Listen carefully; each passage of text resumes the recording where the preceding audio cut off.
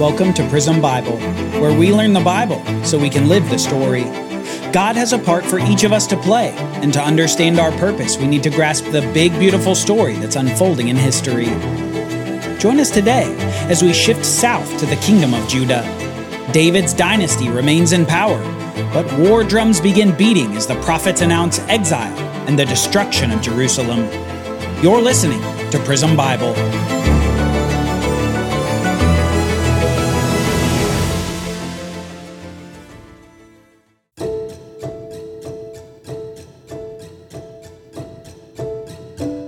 The northern kingdom of Israel followed a tragic trajectory. They went from idolatry with the 2 golden calves to exile from the promised land. Though God sent the prophet Elijah, among others, the kings of Israel continued to lead the people into further wickedness. Finally, God judged the northern kingdom of Israel by allowing the Assyrian Empire to conquer them in 722 BC. If the northern kingdom was speeding toward judgment by God, however, the southern kingdom was drifting to a similar place. The north may have been exiled, but the south wouldn't be too far behind. The southern kingdom of Judah has the same downward direction, but there are brief periods of turning back to God and following His law. Despite the general downward drift, several of the kings of Judah are described as doing what was right in the eyes of the Lord, just as their father David had done. Among these righteous kings was one who ruled Judah many generations after the split of the kingdom, a king by the name of Hezekiah. Hezekiah is a king in Judah during the time that the northern kingdom of Israel is being conquered by the Assyrians. And as you can imagine, once the Assyrians got a taste of victory in the north, they want more. Soon after conquering Israel, they turn their attention south to Judah. And the question is, can little Judah withstand this powerful empire? Well, the short answer is no. Judah couldn't withstand them effectively. In fact, almost all the territory of Judah is conquered by the Assyrians, with the notable exception of the city of Jerusalem, the city of the temple, and the city where Hezekiah continued his rule. The Assyrians figured, however, that it was only a matter of time, and they set the city to siege. Surely starvation and depression would defeat the enemy for them, and soon the armies of the Assyrians encamp and begin attempts to get the city of Jerusalem to surrender through propaganda efforts. These efforts take the form of heralds, or announcers, who come close to the city wall and speak in the language of the people of Judah. They tell of all the victories of the Assyrian army, and they brag that nothing can withstand their powerful force. They mock the gods of all the people that they have already conquered, before beginning to mock Yahweh, the God of Judah. Defying the king and God, the leader of the Assyrian army even says this: "Do not let Hezekiah deceive you, and do not let him mislead you like this. Do not believe him, for no God of any nation or kingdom has been able to deliver his people from my hand or from the hand of my fathers. How much less will your God deliver you from my hand?" Even more of the Assyrians say this: "Just as the gods of the nations didn't deliver their people from my hand, so the God of Hezekiah will not deliver his people from my hand." And the Assyrians called out loudly in Hebrew to the people of Jerusalem who were on the wall, to frighten and to terrify them in order to capture the city. They spoke against the God of Jerusalem as they had spoken against the gods of the peoples of the earth, the work of human hands. This is a critical point. The Assyrians speak about the true God as if he were fake, like the fake gods of all the other nations. They mock God as a falsehood, and the good King Hezekiah knows that this is an affront to God. It's offensive to him. Hezekiah the king appeals to this very fact as he desperately prays to God for deliverance of the city. He prays, "O Yahweh, God of Israel, enthroned between the cherubim, you alone are God over all the kingdoms of the earth. You made the heavens and the earth. Incline your ear, O Lord, and hear. Open your eyes, O Lord, and see. Listen to the words that Sennacherib has sent to defy the living God. Truly, O Lord, the kings of Assyria have laid waste these nations and their lands. They have cast their gods into the fire and destroyed them, for they were not gods, but only wood and stone, the work of human hands. And now, O Lord our God, please save us from his hand, so that all the kingdoms of the earth may know that you alone, O Lord, are God." Perhaps needless to say, God heard this mocking and he heard Hezekiah's prayer. God would put a stop to this mocking, and as we've seen him do time and time again for his people, he would miraculously provide victory for his city. Listen to what God says to Hezekiah through a prophet and its results. This is what the Lord says about the king of Assyria. "He will not enter this city or shoot an arrow into it. He will not come before it with a shield or build up a siege ramp against it. He will go back the way he came, and he will not enter this city, declares the Lord. I will defend this city and save it for my own sake and for the sake of my servant David." And that very night, the angel of the Lord went out and struck 185,000 men in the camp of the Assyrians. When the people got up the next morning, there were all the dead bodies. So Sennacherib, king of Assyria, broke camp and withdrew. He returned to Nineveh and stayed there. God defeats the Assyrian army without a single man from Jerusalem meeting it in battle. He rewards the trust of the people of Judah with victory when defeat looked more than certain. God answered Hezekiah's righteous leadership of Judah and his prayers for the people. Despite this amazing deliverance, however, the downward drift continues, even in this great king's life. As Hezekiah aged, pride began to sneak into his heart, and sin showed itself in his actions. We should never forget the ease with which these greats of the Bible fall into sin, and it should be a sobering reminder to us. Whether it was Abraham, David, Solomon, or here with Hezekiah, each of them saw the amazing deliverance and promises of God, and yet sin still reared its ugly head in their lives. For Hezekiah, it happened when he was sick. The king of Babylon sent him a kind letter along with gifts. Apparently, this Babylonian king wanted to not only gain the favor of Hezekiah, but also create a short-term ally against the Assyrians. Hezekiah proudly receives the messengers from Babylon, but he unwisely shows them all the spoils and riches that would come to any future conqueror of Jerusalem.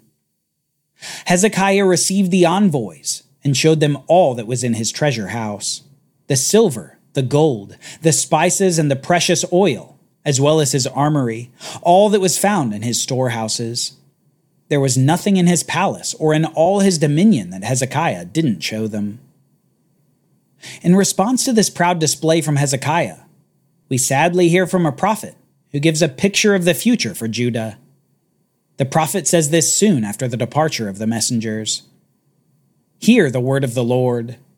The time will surely come when everything in your palace and all that your fathers have stored up until this day will be carried off to Babylon. Nothing will be left, says the Lord, and some of your descendants, your own flesh and blood, will be taken away to be eunuchs in the palace of the king of Babylon." The prophet gives a glimpse of the grim near future for Judah. An exile not in Syria like for Israel, but in Babylon, a city that perhaps we remember from long ago, a city that got its name because of confusion, a city notable for its pride and notable for its downfall. The return of Babylon is imminent. But not yet. After Hezekiah's death, we see his son Manasseh rule over Judah. And in contrast to the generally faithful rule of his father, Manasseh is described like this. "He did evil in the sight of the Lord by following the abominations of the nations that the Lord had driven out from before the Israelites. He rebuilt the high places that his father Hezekiah had destroyed, and he raised up altars for Baal. He made an Asherah pole as King Ahab of Israel had done, and he worshipped and served all the host of heaven." And finally, a particularly harsh indictment. Manasseh led the people astray, so that they did greater evil than the nations that the Lord had destroyed from before the Israelites. Despite having a godly father, Manasseh is not a good king. Not only does he lead his people into the idolatry of the fake gods, but he even sacrifices his own son as an offering to them. He is a wicked man. And as becomes a theme, the prophets express impending doom for Judah to be brought about by God. Through a prophet, God says, "Behold, I am bringing such calamity upon Jerusalem and Judah that the news will reverberate in the ears of all who hear it." But not yet. Even with Manasseh's wickedness, God's patience endures. And 2 generations later, we see one final national revival under a king named Josiah. He is described like this: "He did what was right in the eyes of the Lord, and walked in all the ways of his father David. He did not turn aside to the right or to the left." Apparently under Manasseh and his son, things in Judah had gotten so bad that the people actually forgot the law that God had given the nation. The law had been so forgotten, in fact, that the people no longer even knew its contents. God's word, however, would bring revival. One day in the temple, one of the priests finds a copy of the law, and he comes and reads it to Josiah the king. In response to the reading, Josiah tears his clothes, immediately mourning and recognizing the evil that the nation had fallen into. Just as quickly, he leads a national renewal of their covenant commitment to the Lord. The kingdom of Judah cleanses the temple from its evil practices, and even celebrates the Passover feast, remembering how God delivered his people from the final plague in Egypt. It's in response to Josiah's leadership that God says this through a prophet: "Because your heart was tender, and you humbled yourself before the Lord when you heard what I spoke against this place and against its people, that they would become a desolation and a curse, and because you have torn your clothes and wept before me, I have heard you, declares the Lord. Therefore, I will indeed gather you to your fathers, and you will be gathered to your grave in peace. Your eyes will not see all the calamity that I will bring on this place." It seems that with each revival that occurs in the nation, God delays the inevitable exile that awaits Judah. But the time is drawing near. It's in 2 generations following Josiah's death that the city of confusion finally comes for the city of God.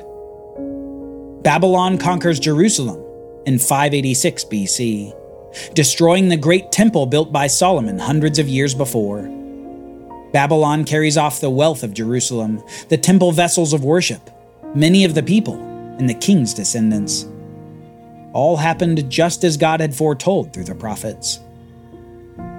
The drift of Judah into disobedience finally ended with the conquering of the southern kingdom.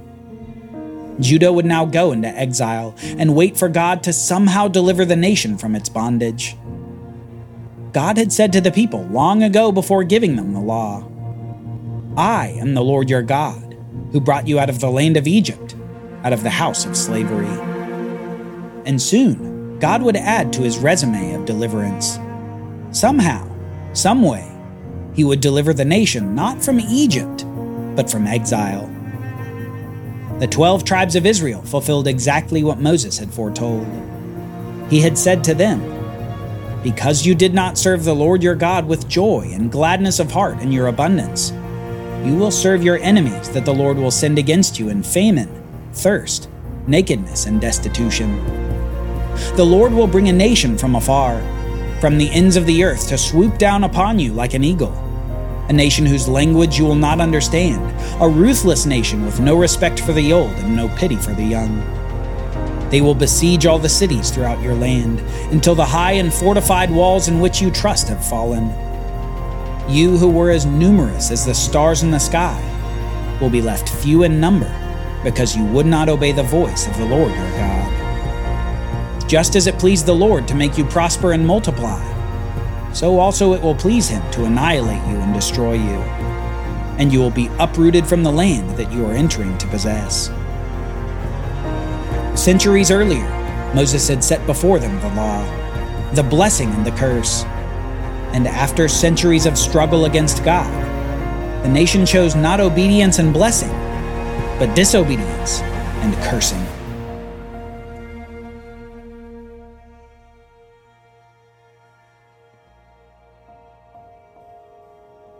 Join us next time as we consider the prophets and the promises of God. Where does the Bible story go now that the people of God have been cursed and cast from the land? If God's nation failed, who can succeed?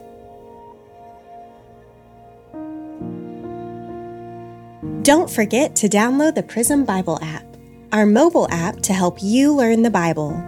In addition to this podcast content, we have Bible readings, summaries, and quiz questions on the app to help you get the most out of every lesson.